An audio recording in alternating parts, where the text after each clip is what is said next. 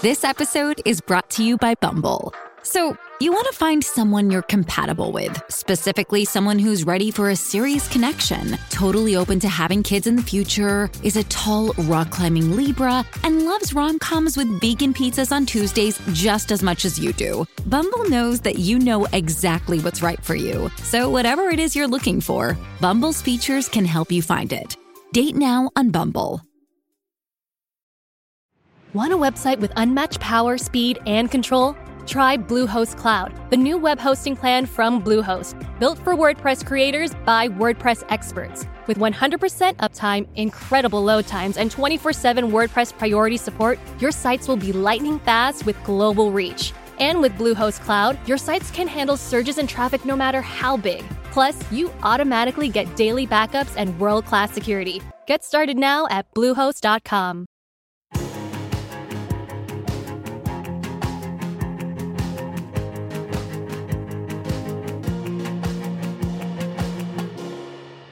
Hello and welcome to Out with Susie Ruffle. This is Series 3, Episode 15. Before we begin, I want to thank you so much, all of you that got in touch after last week's episode with Lady Phil. It seems that lots of you were fangirling her. It wasn't just me. What an incredible woman. If you haven't listened to that podcast yet, I highly recommend it. I think she's phenomenal and it was such a joy to talk to her. So thanks to those of you that got in touch about that. I also noticed that we've got lots of new reviews. I say lots, we've got a few new reviews on Apple, on the podcast app. If that's something you do, please do it for this podcast. I'd love more people to find the podcast so we can continue making the podcast. It really does help more people find it. And lots of you have been tweeting about the show and Instagramming about the show. And yeah, I just want you to know that's really, really appreciated. I'm excited to share today's episode. It's been something that quite a few people have got in touch and asked for, a conversation with someone from the ACE community. So I'm really delighted to be sharing that with you all today. But as always, some listener emails. A lot of you say that this is one of your favourite bits of the podcast. So I'm delighted that I get to share other people's stories. Hi Susie, I discovered your podcast at the beginning of the year as a Spotify recommendation. Thanks Spotify. I bought my first house in November and have been listening to this fantastic podcast as I decorate said house. Congratulations on buying your house. I will now stop interrupting you, I promise. I recognise some of the names, but have thoroughly enjoyed every episode. Listening to the diverse stories of such wonderful people and being able to relate in so many ways, from the very intense female friendships to fancying PE teachers to just never quite being like the others. I've just turned 25 and I've been out as a gay woman since I was 19. Prior to this came many years of questioning, doubt and internalised homophobia that many people on your podcast have described. I have a straight cisgendered family, workplace and friendship group, but I have one amazing friend who's a gay woman and she just gets me. Because of this, people in my life try to understand, but don't most of the time. The borderline homophobic comments and questions they make can be hard work. My family accept me as gay but struggle with it and have ongoing concerns that I may never give my parents grandchildren or that I will die alone is ever present. I think the ultimate test will be when I bring my first proper girlfriend home. As I've got older and have a better understanding of myself, I feel that my gender is not what I've always been told it is. So currently I'm trying to work that out. Listening to the episodes of people who are not cisgendered have made me feel that it's okay that I don't feel I completely fit with being a cis woman and that I can still do awesome things despite this. This is a new self-admission only to my one awesome friend and now you. I feel that coming out as anything other than cis would be a massive struggle for the people around me, so for now it stays hidden, other than my more masculine clothing. I want to thank you for making this podcast as it's helped me a lot, and I know if it existed when I was a teenager it would have prevented many years of confusion, denial and mental health struggles. I look forward to more episodes in the future. If you do happen to read this out, then it's okay to use my name. Thank you, Leanne. Thank you so much for getting in touch. I'm so pleased that the podcast has helped you in some way and that you feel seen and that you feel heard. I think it's really important that we see others out there in the world that are like us, and just listening to other stories can really help that. And it's, I've said it before on the podcast, it's the reason that I make the podcast is because I wish this existed when I was a teenager. So in some strange way, I'm in this sort of cupboard office space in my flat making a podcast for, who I was 15 years ago. Who am I kidding? 20 years ago. But if it's feeling positive for you, then that's And that's brilliant. That's exactly what I hoped it would be. And talking of feeling seen in the world, it's really worth noting that Mae Martin's brilliant series, Feel Good, has the second series dropping on Netflix this week. It's absolutely brilliant. If you haven't seen it before, you must. It's so brilliant. I love Mae and the work that they make. Yeah, and I just think they're brilliant. Okay, let's move on to another listener email. Hi Susie, I hope you're feeling well and safe. I've been listening to your podcast since it started and it quickly became a firm favourite. I'm writing to say thank you, both to yourself for putting together such an amazing podcast, but also to the fellow listener who wrote in about their asexual experience, whose email you read out at the beginning of Bethany Black's episode. I've known I wasn't straight since I was about 12 when I went to the cinema to see Pirates of the Caribbean and fancied Keira Knightley as much as I fancied Orlando Bloom and Johnny Depp. I spent most of my teenage years battling with internalised homophobia, but finally became comfortable with my same-sex attraction when I was about 19. The only thing I was still confused by was my lack of sexual desire towards any sex. I had heard of asexuality before, but I always thought it could only apply to people who had never had sex because they didn't want to. I didn't realise this wasn't the case until I had that particular listener email, at which point I had to pause the podcast for a moment, as I'd never heard anyone else with feelings and experiences so similar to mine. Like this fellow listener, I'd had sex in the past with both men and women, and whilst these encounters have been fine, I've never really been in a rush to repeat the experience. I have no sexual frustration or longing. I'm also totally with them on the idea of waking up each morning with the same person. It sounds horrendous. I've spent the last 10 years identifying as bisexual, even though it hasn't felt right, as I thought this was the closest fit to how I felt. However, since listening to that episode, I've been doing what research I can online. There really doesn't seem to be much out there, and recently came across the term on the Trevor Project website, which feels much more suited to me: biromantic. This is a term used by some in the asexual community to describe their physical and romantic attraction to both genders, without tying a sexual aspect to it. Though completely new to me, it already feels like a much better fit. I would like to end this email with my sincere thanks again to the person who felt comfortable enough to contact you with their own experience, and also for you for creating such a wonderful platform that has made sharing these relatable and uplifting stories possible. I'll be turning 30 in a few months' time, and starting a new decade with an increased feeling of self-acceptance and comfort is a pretty great gift. All the best. If this is chosen as one you'd like to air, then you're more than welcome to use my name, Lisa. And also, if you're listening, the person who wrote in, whose email I shared on Bethany Black's episode, this listener, Lisa, would love to give you a massive thanks, as what you shared was greatly appreciated. And it feels, Lisa, like this email has been waiting in my inbox to share today, because today I have a brilliant interview with Yasmin Benoit, who is an asexual activist. And I really enjoyed this conversation. I felt that I learnt so much, and I have such a greater understanding. So massive thanks to her for that. And I really hope you enjoy this conversation as much as I did. I am very excited for today's guests, and I know that lots and lots of our listeners are going to be too. In fact, I've received many emails over the past couple of months asking me to include someone from today's community, obviously part of our community, but to highlight this specifically. Yasmin Benoit is a British fashion model, asexual activist and writer. She's written for British GQ, Huffington Post, The Metro, Refinery 29, Teen Vogue and Cosmopolitan. At just 18, she began modelling with a goal of diversifying the fashion industry and has become one of the UK's most prominent black alternative models. What a joy it is to have her with us today. Welcome to the show, Yasmin. Thank you so much for having me. What a pleasure to chat to you. How are you doing? Let's start there. That's a good place to start. I'm good. I mean, I'm today is going to be my first day out of the house this week. I'm trying to make sure I go outside at least like once a week so I don't go totally stir crazy. So I think today is going to be that day. So I'm pretty much just chilling and working at home and playing a lot of Sims 4, really. Okay. So, let's start off, because many of our listeners will have a really good understanding of what asexuality is and what being aromantic is, but I really don't want to explain that on your behalf or on anyone's behalf from the asexual community. So could you explain what it means to you? So being asexual means experiencing little to no levels of sexual attraction, and being aromantic is the same thing, but for romantic attraction. That you don't. For me, I just happen to be both, but you don't necessarily have to be both. There are aromantic people who aren't asexual, and asexual people who aren't aromantic. So, okay. And so, what would that look like? Someone, just that I'm getting this correct. If you're someone that is asexual but you're not aromantic, it means you could feel romantic attraction to somebody, but you still wouldn't have any sexual desire for them. Yeah, so there are asexual people. I know asexual couples, or asexual people who are married, or asexual people who are still attracted to men or women or non-binary people, all that kind of stuff. And then there are aromantic people who just don't feel romantic attraction, but they still feel sexual attraction. So an onlooker will probably just think they have commitment issues, but that isn't necessarily what's going on there. Right, okay. And so were you someone when you were growing up, I guess, I don't know whether I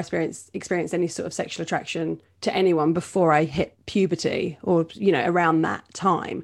So was it for you at that time that you realised that you didn't have much sexual attraction or didn't have any sexual attraction? Yeah, I mean, I kind of realized I was asexual when everyone else seemed to realize that they weren't. I feel like there was a kind of like a content period where everyone was just playing with their Lego and just kind of like just minding their own business. And then all of a sudden, I would say like kind of like late primary school, like just before everyone went to secondary school, like hormones seemed to kick in, and then girls were like fighting over boys, and it became a thing. And you were like, can we still just play with the Lego?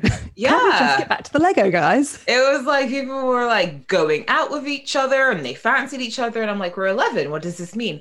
And my experience just didn't change from that. And I assumed it would. But then kind of like the older you get, the more you kind of realize, okay, people are experiencing this differently to me. And that was kind of just when you start to notice, okay, there might be something going on here. Yeah, because I guess for someone that's gay or homosexual or a lesbian or however you want to, or someone that's non-binary or trans, I guess to some degree maybe less so with non-binary, but to some degree the language felt like I knew that there was some language that described how I felt. But I feel like, whilst, of course, aromantic or asexual people have existed for, I'm sure, forever, was it hard for you to find those words? Yeah, I mean, I kind of just made up my own. Okay, great. For a while, not in the sense that I came up with a whole new lingo, but I would just kind of be like, oh, I'm not interested, or oh, I'm kind of not really doing that, not really on my radar. I'm not about that life. Like, I would just come up with every phrase I could think of when people inevitably asked me about it, until I was about 15 and someone finally like mentioned the word asexual during one of my daily sexuality quizzes, which people would always give me because they were trying to work me out more than I was. Oh, really? What, like at school? Like, so are you gay? Are you this? Are you that? Do you like him? Do you like her? Like, yeah. And I mean, I went to an all-girls school by choice. Most people kind of felt like they had been put into a nunnery or something. That was kind of like the vibe. But for me, I volunteered to go there because by the time I was 11, I thought this whole like sexual tension going on is awkward. I feel like we could minimize that by going to a single sex school. And that kind of wasn't true because the girls felt deprived of boys. And therefore, I think they were like hornier than they would have been otherwise. And so it became more obvious that I wasn't reacting the same way everyone else was. And therefore people were like, so what's going on with her? Do you think she's gay? Like, what is it? And so people would always like kind of quiz me or test me or try and work out what was going on there. I'm impressed by the fact by 11 you were like, I want to get away from this sort of sexual tension. It sounds like you were very sort of a smart, together 11-year-old, which is very impressive. Yeah, or I just have a very low tolerance. It was like a good like 1 year of puberty, and I was like, okay, that's enough. I'm done with this. Thank you very much. Goodbye. And so is it something that, I mean, I've read loads of your writing this week, and it's really worth pointing out to listeners that if you go on Yasmin's website, there's heaps and heaps of writing, which is brilliant, articulate, funny. But reading about, you went to uni, and I know that you're a model as well. And it was interesting reading your stuff and saying that when you were being photographed, the photographers would say things like, pretend it's your boyfriend, look at me like I'm your boyfriend, which you had to just sort of ignore because you didn't want to create some sort of awkwardness, or you didn't want to have that conversation with some random... I haven't had a boyfriend. I don't know how I'd look at one, but... Yeah. And so was there always this niggling feeling like, oh, I'm going to have to come out, or I'm going to have to say this publicly in a way so that I can not have photographers say that to me? I mean, for me, it was more, I mean, shoots are kind of so short that it's like, I feel like you can kind of just like work your way through that one. But it was more in the sense of, I was like, it feels weird to kind of sit around and complain and be like, oh, I do not see any asexual representation. Like, where are the Black asexual people at? Like, and then I'm sitting here with a platform not doing anything. So I was like, okay, I might as well just say something, anything. Mm-hmm. I didn't really think people would care. Otherwise, I would have said it like years before that. But yeah, so I just kind of mentioned it on YouTube, Mm-hmm. and I mentioned it on Instagram, and then people kind of started caring, and then the momentum kind of built. Well, I mean, at first I wasn't I just kind of threw it out there and I didn't really do much, but then I kind of did a few things later on, and then it just kind of happened all at once. Right. Was that in the YouTube video, things you shouldn't say to asexual people? Yeah, which was like my first YouTube video. So Right. I guess you just dropped that and then like left YouTube for ages. Like I was like, that's all I wanted to say. Bye-bye. So what are those things for people that haven't seen it or aren't aware of what you shouldn't say? I mean, it was just kind of me repeating just like kind of dumb stuff people say. Like when people like, oh, so you reproduce with yourself like a flower. And I'm like, I'm not superhuman. Why would I be able to do that? It was just like X-Men. If you could do that, I think that's where I would have started the interview. I think I would have got to that bit first. I know, it was like, you really think like, do you think I'm just like breaking like some kind of human standard of being able to do that? Or just kind of, I don't know, like people just say a lot of really like dumb, weird stuff, or like the first question people always ask is, oh, do you masturbate? Oh, did you get molested as a kid? Like people just kind of come out with like the kind of stuff you wouldn't usually say to somebody, but they think that because you said you're asexual, it's kind of okay to go there. I think that often straight cis people might think that it's okay to sort of also ask really probing questions to gay people about like, so are you a bottom? And you're like, you don't just ask about people's sex life. Like that's so rude. I know. I kind of like to turn it around. People kind of start asking, right? Like I like to just throw it back at them and just be like, oh, you're uncomfortable? See? Yeah. Isn't it weird when people just do that? Yeah, absolutely. It's like because you are outside this box that people want to put you within, it feels like, well, I'll use you as my sort of learning tool and ask you all the questions. But obviously that's A, rude, and B, bang out of order. So was it then that when you sort of started talking about, realizing that you had this platform, certainly as a Black person as well, wanting to sort of get your point of view and your feelings and your words out into the world, was that when you were like, oh, well, I guess I'm moving towards being an activist? Or did you like the word activist? I've had people on before when they're like, I feel uncomfortable about that, or oh, I guess being an activist was sort of thrust upon me because I speak out and it's a word that people use. Do you like that word? I mean, I was very much like, I had no idea what I was kind of getting myself into. Really? And so like, I didn't know that I didn't know activists. I didn't know activism was really a thing. I live in Reading. I didn't really know the kind of like, that there was this whole like scene, especially in London, of like LGBTQ plus people that literally have a job talking about stuff. I didn't know that was a thing. I didn't know people paid to listen to people talk about stuff. So I was just kind of like, I know it was something where I kind of started going to some events, and then I was kind of like looking at the people I was around, and I was like, you guys call yourself activists. Okay. Is that what I'm doing right now? Is that what this is? And then, I mean, I joined Twitter pretty late. I joined Twitter in like 2019. And then I kind of saw people like talking about me and being like, yeah, she's like the ace queen. She's our ace icon. She's our favorite actress. And I was like, oh, is that what I'm doing? Okay. Like, is this where we're at? Okay. Then I feel like I need to kind of step up and like, because apparently I'm kind of already doing that, I guess. I just wasn't entirely aware of like how of the label other people were perceiving it. So I just kind of stumbled into it, really. I wanted to ask about the word ace, because that's something that is the community used to describe themselves, sort of the shortened version. And have you found that there is, because I was really, maybe, and I'm so willing to be like, I'm totally naive and I'm constantly learning, but I was quite surprised how many people got in touch with me from this podcast asking about representation of someone from the ace community or an asexual person. Once you sort of started sort of dipping your toes into activism or realizing that that's what you were doing, were you surprised by how big that community is? Yeah, to be honest, I mean, I've encountered a lot of things during this process. I mean, I didn't even know podcasts were really a thing until like last year. People started asking me, welcome. Podcasts. Okay. It's like, wow, this is actually like a really popular thing. I mean, I'd met some asexual people like at prides and stuff, because I kind of went to my local pride. I've been going there since I was like 14. I've been to London Pride twice, and the second time I was invited as a VIP, and the first time I was just turning up.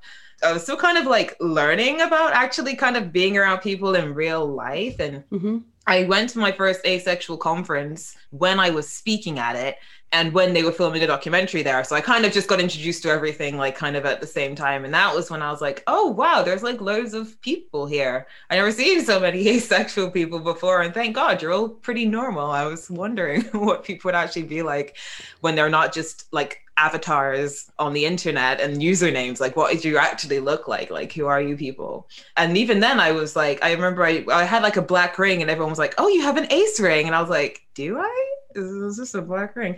But then it's like, I'm just stumbling through. I was like, yeah, I totally knew what that was. I totally got that reference. Like, I'm down with all the things we're talking about, but I had no idea. It's definitely been a learning experience, actually interacting with the community more so than I ever have done in my life. I think that's a great thing as well to highlight. And I think it's something that like loads of the guests of the podcast before have said, like, if you sort of fall outside of that sort of heteronormative cis area, that it can feel quite isolating when you're growing up, like, oh, I'm the only person that feels like this. But actually, you know, the older you get and the more access you have to not only stuff like the internet, but actually visiting places and going places, you realize, oh, there's lots of people that have experiences like me. Yeah. I think that the weird thing with the asexual community is that we don't actually have a lot of in real life spaces. I think I'm just lucky that I'm in Reading. It's not far from London. The ACE conference just happened to be in London, and I happened to be in close proximity to some pretty big prides. But if I wasn't, then there was a good chance I might not have met anybody.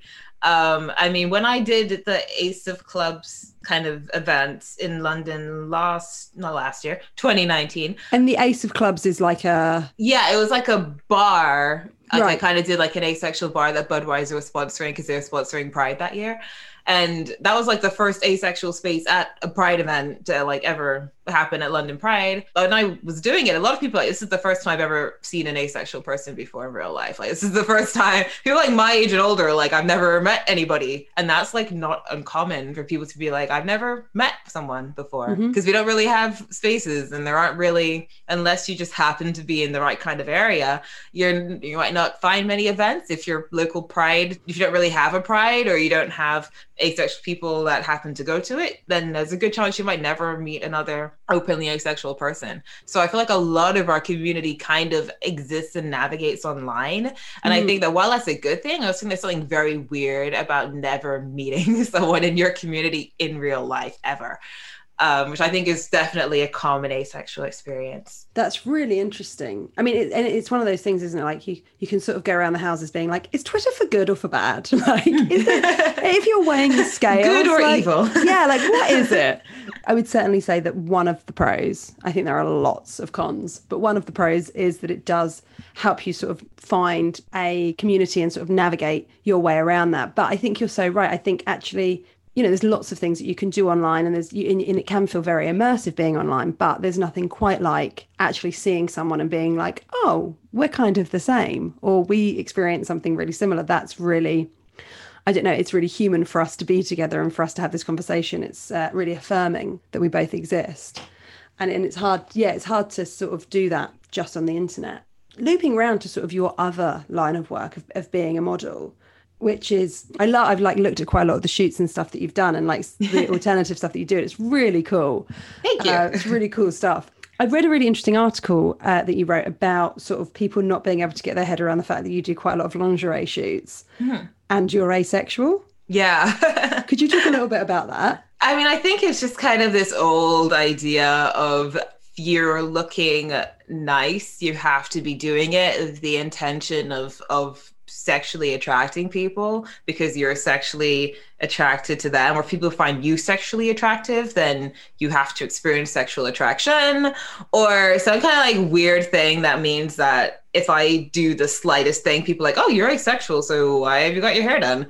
Why are you wearing makeup? Why don't you look like a potato? It's like really weird that people kind of still have those ideas. I think it's just kind of like an old sexism thing, but it's definitely something that kind of people try to use as like a weird rebuttal.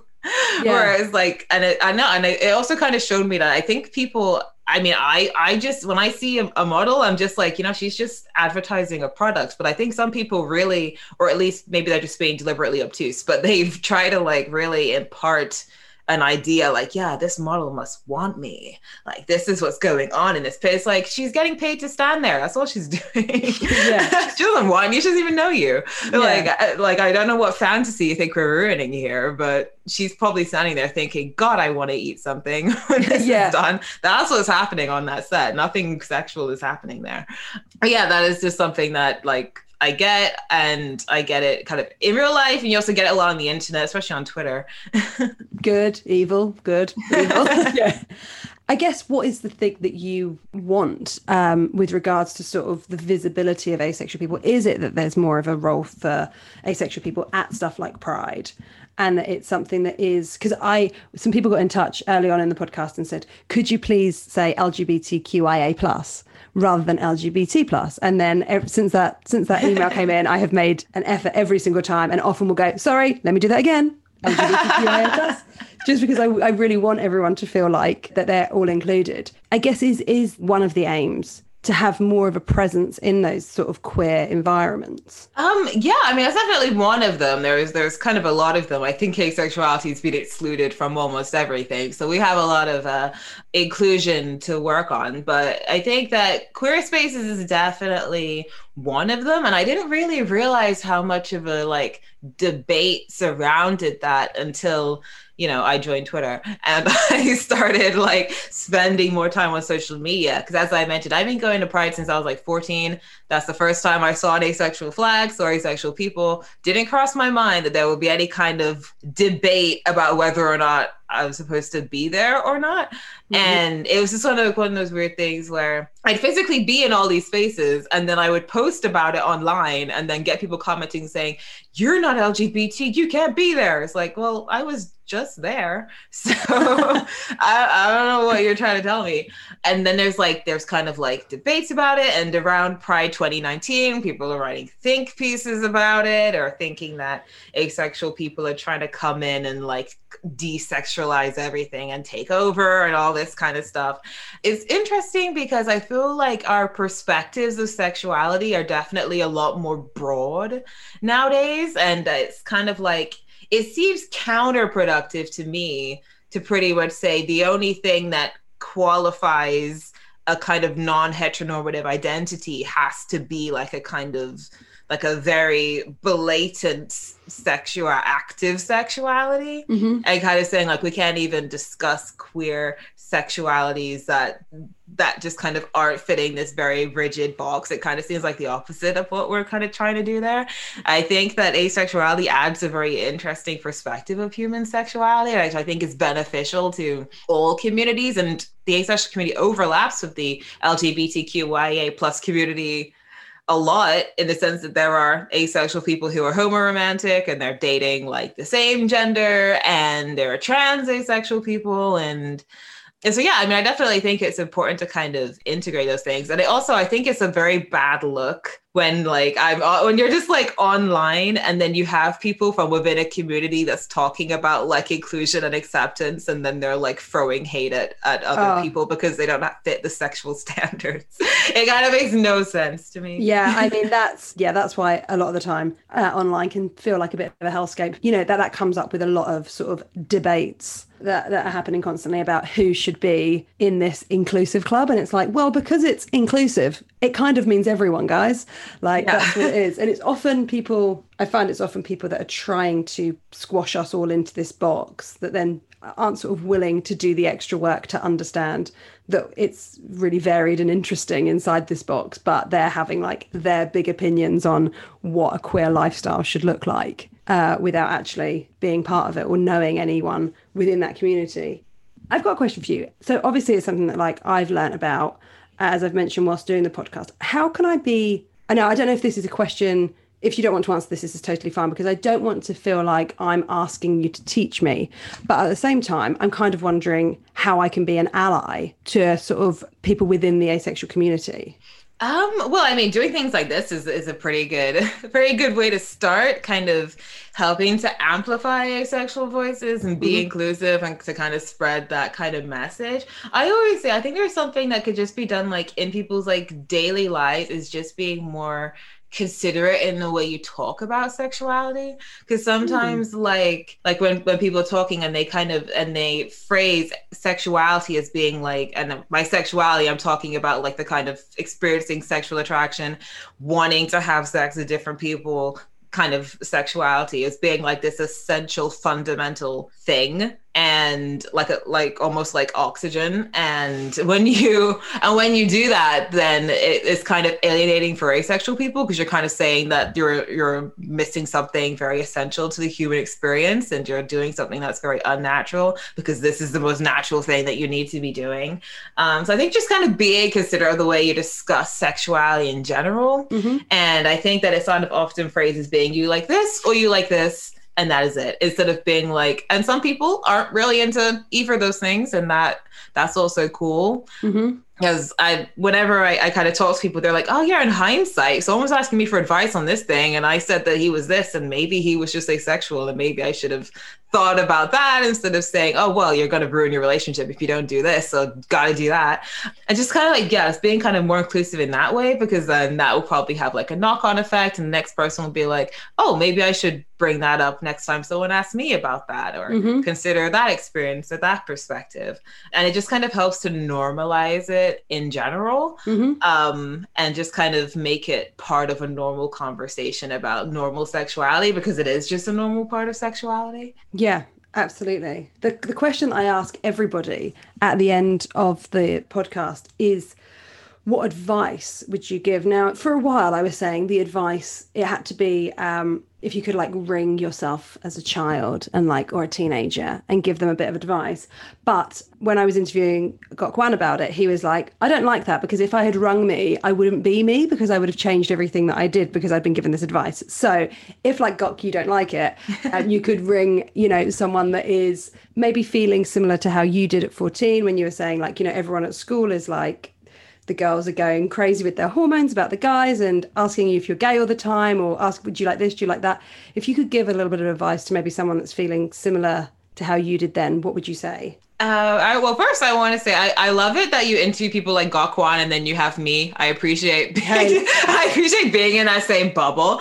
We're all part of the same gang now because you've been on Out, so you're part of the gang. And I would just say to my younger self or anybody else having that kind of experience, I would just say stay weird.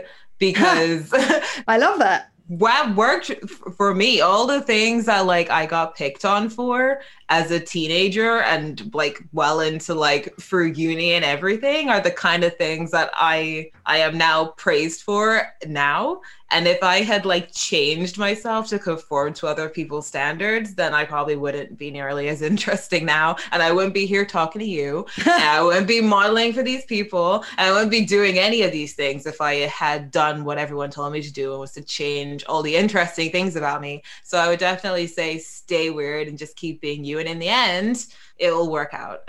I love that. That is a perfect way to end the conversation. Yasmin, thank you so, so much. If people want to find out stuff about you, what's your Twitter handle and Instagram? And are you still doing your YouTube channel? Every few months I'll drop something on there for the subscribers. I feel bad. So tell us where we can find you, please. Well, most of my socials are at the Yasmin Benoit. So TheYasminBenoit. The Twitter and the Instagram are both verified. So you know those ones are me. I have the YouTube. I throw something on there every now and then. My website is yasminbenoit.co.uk. And they should also check out hashtag This Is What Asexual looks like if you're wondering what asexual people actually look like outside of their emojis and their avatars. That's a way to actually see what people are like. Did you start that? This Is What Asexual Looks Like? I did, yes. I'm using your words before, but because you wanted to say, I'm not just a potato. Like, because people, it's about dressing, looking in a way that makes you feel great, and it's not to encourage any feelings in anybody else. Yeah, and I think that, you know, the whenever we do have representation, it's probably going to be very, very limited. The media isn't great at representing us. So I was like, let's just represent ourselves. Let's have a way that if you type asexuality in, you're going to find think pieces and blogs and blocks of text. We're not necessarily going to find people. So I was like, let's actually have a way to see people's faces, lives, experiences, because they might not meet any in real life. So here's a good way to just kind of go through that and be like, okay, this is what the community actually looks like, not just their avatars. I love that. Okay, so that's hashtag This Is What Asexual Looks Like. Yes. Yasmin, thank you so much for this conversation. I look forward to maybe meeting you in the post-apocalyptic. Hopefully we can cross paths in real life. Hopefully we can cross paths in some sort of Pride event. But yeah, good luck with everything you do, and thanks for chatting to me. Thanks for having me. That was the brilliant Yasmin Benoit. I hope that you enjoyed that episode. I really did. I thought it was great. If you want to get in touch, please do. As always, the email is hello@outwithsusieruffle.com. I'm on Twitter. I'm on Instagram. Feel free. If you love this podcast, feel free to shout about it from the rooftops. That would be really appreciated. And I will be back next week with another episode. But until then, take care of yourself. Bye-bye.